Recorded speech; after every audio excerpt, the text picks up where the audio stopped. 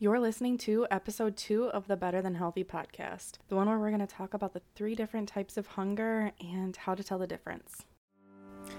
Welcome to the Better Than Healthy podcast, where I help you go beyond the numbers and rules you were taught about health to create the results that you really want, feeling better, consistently taking care of yourself, and loving yourself more. I'm your host, Ashley Brathman. Let's dive in.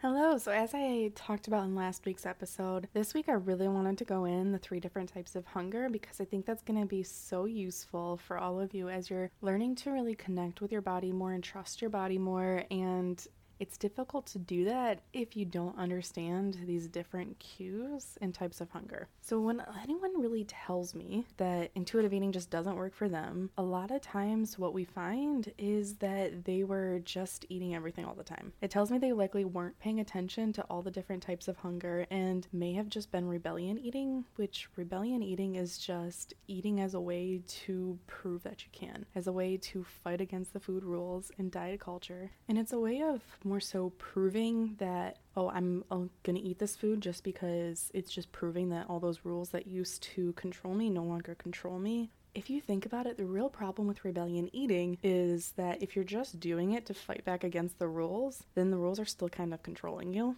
especially if you're eating at a time when you would otherwise choose not to eat. Which is why a lot of times I won't talk about going against breaking down diet culture, which we'll talk about that some because I do think it's important to recognize where some of these beliefs that we have around food have come from. But I'm not a big one on focusing on diet culture because then I think it's still giving the control over to that and over to the rules because it's acting against them rather than just choosing what you want. And that's when I really talk about learning to base these food decisions on these different types of hunger helps us feel better and learn to trust ourselves with food just based on what we want and taking care of ourselves. Because this goes back to basing our decisions and choices about what's best for us from a place of self-care and self-love that actually leads us to taking more care of ourselves. I was actually reading a research study today talking about self-love and self-esteem, and it's called contingent self-esteem, meaning our self-esteem is based on meeting different standards, which in health world is when we met our steps for the day, if we met a certain calorie or food limit or reached a certain number of servings of getting the right servings of vegetables or getting the right workouts. So when we have those as our standards and then we base our value and our healthiness and how we're feeling based on whether or not we met those, then we always become dependent on that thing. And so even when we're moving into rebellion eating, it can be basing it on not following the rules is where we're getting that from. So it just keeps us in the cycle of where we're not just really focusing on what we really want, which is just the feeling better part and taking care of ourselves more. So to get into the different types of hunger, it's physical, taste, and emotional. So physical hunger, I know this is pretty obvious. Well, it probably seems that way. There is some little tricks to it too. That the obvious signs are like our stomach growling, or maybe you usually get hangry. But sometimes we think hunger is more of these extreme levels of hunger when it's like we're really hungry, which can a lot of times be when we're getting like the stomach growling. It's usually a later stage of hunger versus like an early sign of hunger. Early signs of hunger a lot of times are more subtle or not directly what we would think of when we think of hunger, like losing focus easily, feeling easily distracted, maybe feeling a little bit more irritable or anxious than normal, maybe having trouble remembering words or feeling like our energy level is really low or feeling tired. And the signs can be different for everyone because some people experience like a little bit of heartburn as an early sign of hunger. And a big distinction too can be that physical hunger is really to meet the needs of our body for energy, and this type of hunger, it like starts as a signal in our body, like from our stomach, signaling that we need to bring in more food. And that differentiates it a little bit from like emotional hunger, which we'll talk about in a little bit. Next, I'm going to move to taste hunger, which taste hunger, I also call this one satisfaction because it's when we're eating to feel satisfied with a meal or snack. So if you've ever had it happen where you ate all your food but you didn't quite feel satisfied yet, then it's sometimes we weren't really enjoying that food or wasn't what we were wanting. And when we can eat until we feel satisfied, it's that step beyond just feeling physically full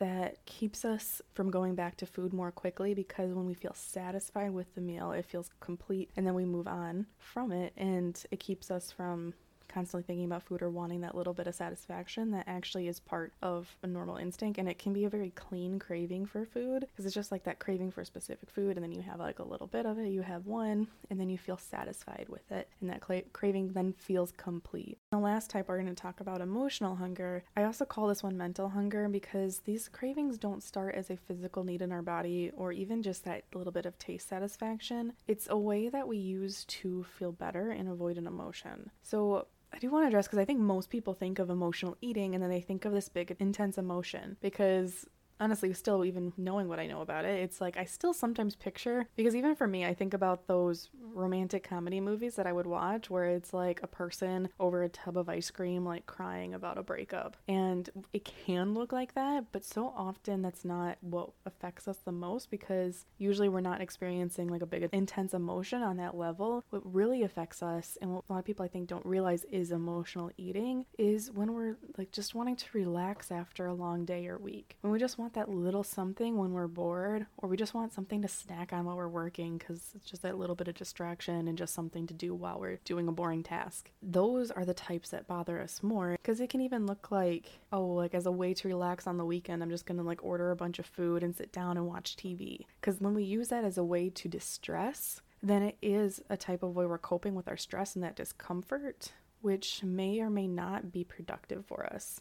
An easy way to tell the difference between taste cravings and emotional ones is that our taste cravings are satisfied after having a small amount or reasonable amount. It's hard to say, because like with different foods that amount will look different, but it's like when we have had some, and our taste cravings are satisfied before we're feeling physically discomfort. Whereas emotional cravings, on the other hand, they are a lot of times they feel like a bottomless pit, where it's like that feeling of like, maybe just something else. That wasn't quite what I wanted. Let me go get another thing, or let me grab another one, because it just would be good. It would just be relaxing. It would be nice to have it. And we can talk ourselves into more and more, regardless of how we end up feeling physically, which is like when we can feel physically ill from eating so much, and like the bloating, the discomfort, or feeling a little bit nauseous, or feeling extra tired, because it's a way that it's processing our emotions and distracting us from our emotional discomfort, but it can end up creating physical discomfort. So I'm going to reference back to that example I had talked about last week, which was the empty room, because when we have an empty room, you walk into it, you start talking, and you hear that echo, and that's the sound waves bouncing off the wall. And then as soon as you start to add that furniture back in, or put up some drapery, maybe add a rug, whatever it is, it stops the sound waves from bouncing off of the walls. So it's a way of like muffling it and stopping that sound waves, that way you don't notice it anymore. And food is the exact same way, where it helps to dull the vibrations and sensations of the emotion for the time being, because it releases like the neurotransmitters that make us feel good. It helps us as a way to like zone out for it. And so it is serving us in that way, but it may not be the way that we want. So a thing that we can do is start being curious and acknowledging how the emotional hunger and the emotional eating does serve us, and it is helpful, because it is easing some of that discomfort that we're experiencing from our emotions, especially if we've never really learned how to process emotions as a vibration sensation in our body. And when I say vibration or sensation, it's like that when someone gets bad news and they feel like they got gut punched, or feel like a lump in their throat when they're feeling grief, or when anxiety, like they feel like they just have to move and like just feels like they're buzzing, like even like happiness where it feels like somebody's like buzzing with energy. Those are all like sensations that are results of our emotions, and we experience our emotions physically. If we don't know how to experience those emotions physically, it can be extremely uncomfortable, and we try to find a way to ease that feeling, which we can do with food, or we can do with watching TV, or we can do with scrolling through social media, or doing, shopping therapy. Is any of that where that we use something that distracts ourselves and eases some of that discomfort because it makes us feel good, at least for the time being. Because some of these things don't make us feel good long term, but they help us in that moment that we're trying to kind of get away from and kind of numb out in a way. So just noticing how it helps us, because one of the things that will never help you with emotional eating is judging yourself with it. And most people that I work with, and I used to do this myself, is judge ourselves around times where we're emotionally eating or not doing the right thing, quote unquote right thing. If we use the example of if you were feeling anxious and then you ate something that helped, and then it's just like I was feeling anxious and I ate this food and it helped me feel better for that moment, instead of going to the place of I can't believe I ate that food, I shouldn't have it, why do I do this to myself? Going down that path of judgment towards ourselves just makes us feel worse, which if you have a habit of emotional eating is probably going to lead to more emotional eating down the line. And all of this happens as a result of that original emotion. So that's why when we start processing that original emotion, we can get rid of this whole cascade of judgment. But we can also not have to judge ourselves for emotional eating, because that will never serve us. And that was another thing I was reading in research a while ago, is like people are more likely to emotionally eat or having like a binge eating, any of that, when they are judging themselves and when they have more of these thoughts about it. And I even remember a while ago I was reading research studies around pregnant women and cravings, and people were more likely to overeat during pregnancy and have extra when they had unhealthy beliefs around food, like that they were supposed to limit certain things, or like the expectations that we have really creates our relationship with food. And so when we work on removing that judgment from ourselves, because really if judging ourselves and doing a verbal reprimand really worked, we'd all be doing things perfectly, but we're human and that doesn't work.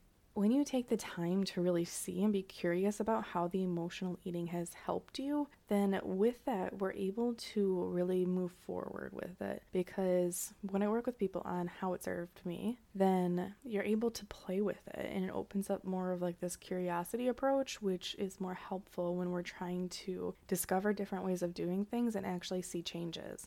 If we take a closer look at that example above of like, I was feeling anxious, so then I ate this food and it helped me, we can start asking ourselves questions like, did I like how it helped me? Because if the answer is yes, you can choose not to change anything. If the answer is no, maybe for a reason like I didn't like how I felt physically sick afterwards, then you can start exploring what other ways you could use to help yourself when you're feeling anxious. Because you never have to change any of this. It's not just a never emotionally eat, because we do kind of have this emotional capacity of, like, think about it like if you were to go into a gym and and it's your first time ever in a gym and you were just picked up a 50-pound weight and you're like, I'm going to do a bicep curl with this. It's not really going to work because we haven't built the capacity within that muscle to be able to lift that much weight. And when we aren't used to allowing our emotions, we're very similarly building the capacity to be able to feel that, because if we go right into all of the emotions and just trying to allow all of it, it can be a little bit overwhelming and feel like a lot to handle at one time, and can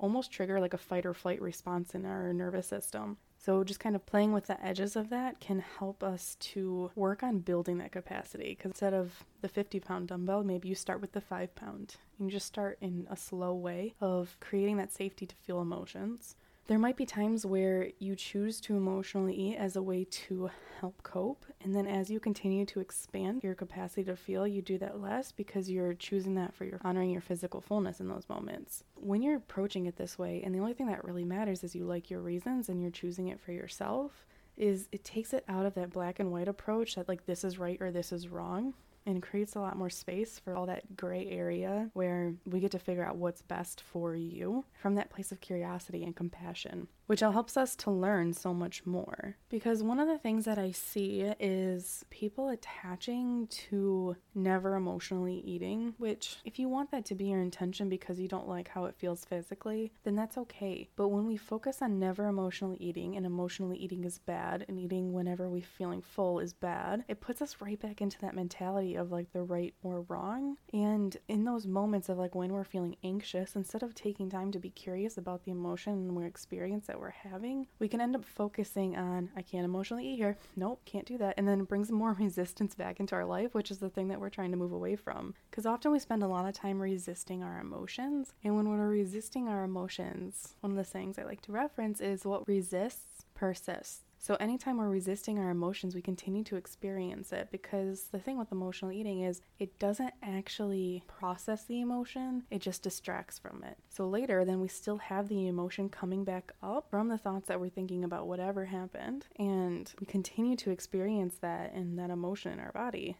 versus taking the time to process and allow it to go through us and then release.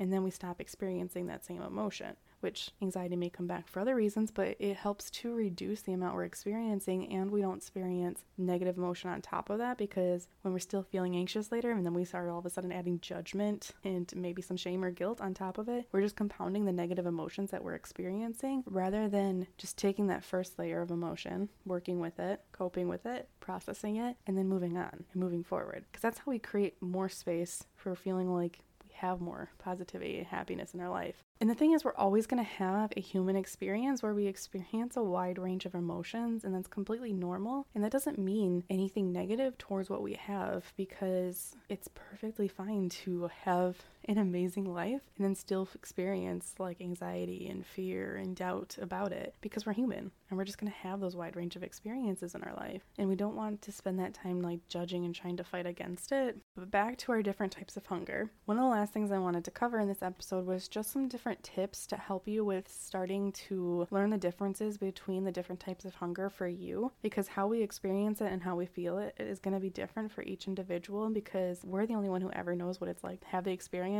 in our body. So what I tell you and the way I experience it won't be the exact same way that you experience it. There's going to be similarities with it, but it's going to be unique. So really figuring out ways to take that time and learn what it's like for you is what we need to work on. I like to start doing that by just checking in with how you're feeling physically and mentally before, during, and after meals, which in the beginning it can seem like a lot to do and seem like a lot of work. And the old ways can seem a lot simpler of these foods are allowed, these foods are not allowed, this is the portion size I'm supposed to go to, because it gives us a lot of structure, which is why when I'm working with clients, I try to give a little bit of structure to this a little bit abstract approach where it's like no rules at all.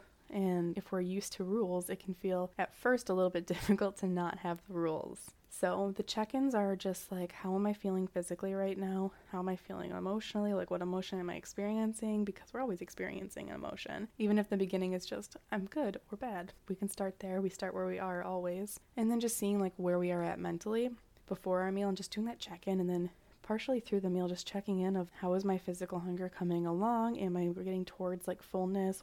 How is my emotions changing? How am I mentally changing within this? And just checking in with that to see if we're getting towards satisfied with our meal, and then after the meal doing the same thing, because you might find some surprising different signs of hunger that you may not have expected. Like, I had no idea before doing this stuff a couple years ago that one of my early signs of hunger is having trouble focusing. Now I can easily recognize whenever I'm sitting down trying to do some work and I just like keep reaching for my phone, or I just keep getting distracted. A lot of times that's an early sign of hunger for me, and if I go eat some food, I can come back and just do focused work again. So it's just about exploring and seeing how those different things change for you, and it's going to take a little bit of time and repetition and just willingness to be curious and explore it. Because here's like some of the stuff that's going to happen too is like sometimes we're going to misjudge it and not really be sure what we're doing, so then we'll like end up eating too much and being uncomfortable, or not eating enough and not feeling fully full or satisfied, and that just takes time and it just takes playing with it.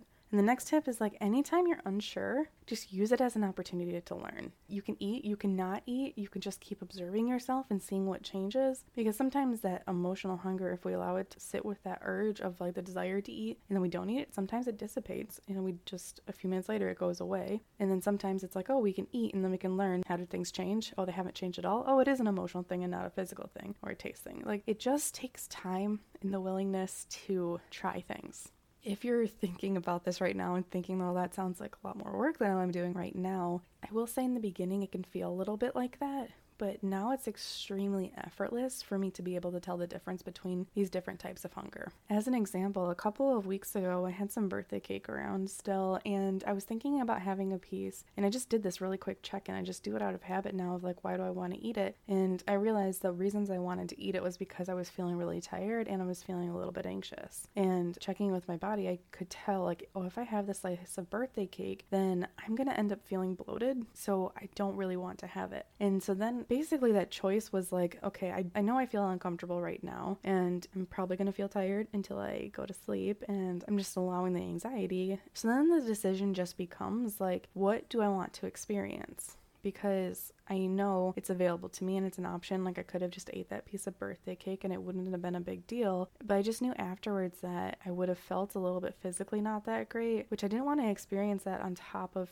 feeling anxious and tired still. So I just chose, like, I'd rather just experience the discomfort that I am truly experiencing right now and just be with that. And it makes the choice easier and more open. And when you open up to experiencing what you're experiencing, it's not as bad. I remember first learning about this and having a hard time believing that, because it's like, why do I want to be uncomfortable? Like, why would I do this? But it is like true. If we don't fight against it or think that something has gone wrong just because we're having the experience that we're having, then it just eases up so much more because we're not fighting back against it. And if in that moment I had checked in and been like, oh, I have space for this and I think this is a taste thing, then I would have done that. But now I have enough awareness, I can easily tell the difference. But sometimes in the beginning, wasn't really sure if it was that, if it was a taste, if it wasn't emotional. So what I did was I would eat the slice of birthday cake and see how I was feeling. So that's how I know now how I would feel if I had it. It's that willingness to play and experiment with it. And I want to spend a little bit of time on a check-in for emotions of like, how am I feeling right now? And in the beginning, it's really okay to just be like, I feel comfortable or I feel uncomfortable, or I feel good or I feel bad.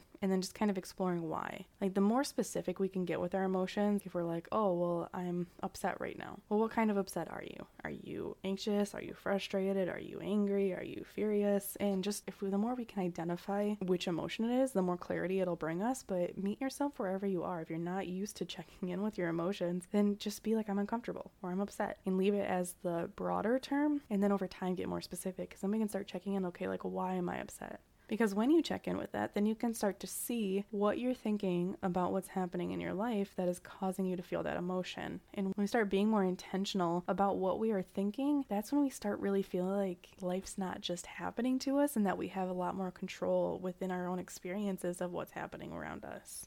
And that's when we start to shift those thoughts that we're experiencing. And a lot of times it's just accepting where we are. That is really the first step of that process. And you can learn so much in that. We can also learn to process those emotions by breathing into the feeling that we're having in our body. And that allows it to release and process through. So that way we can decide to eat the birthday cake later and just truly enjoy the piece of birthday cake because it's good and we like it.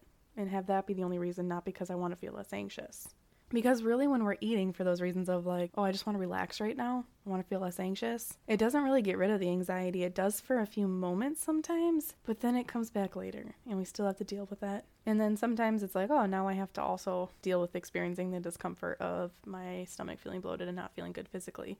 Not that either of those are right or wrong, but we just get to choose our experience, which I think is so fun. And one last thing I wanted to talk about is just that the goal of all of this is not that you're only eating when you feel hungry. And the goal isn't that you never eat when you're experiencing emotion, because we're always experiencing emotions. It's just figuring out what we want and liking our reasons for it based on what's best for us and not based on standards and rules. Because when we're basing it on standards and rules, like we're forever going to be chasing them, and it's going to just create this consistent like roller coaster feeling, especially with something like health that is something we're working towards every single day. It's not something that ever is done and complete. It's something that we're always going to have because we're always going to need food. We're always going to have emotions. And so it's just this journey and this process that we get to experience with ourselves, and we can either be supporting ourselves with it or we can not be supporting ourselves and just judging ourselves through it. And really, again, the only thing that matters is you like the reasons for it and you like the experience in your body. Really, all that matters is that you like your reasons for it, because when you like your reasons, it feels so much more solid and it's not so much doubt and second guessing.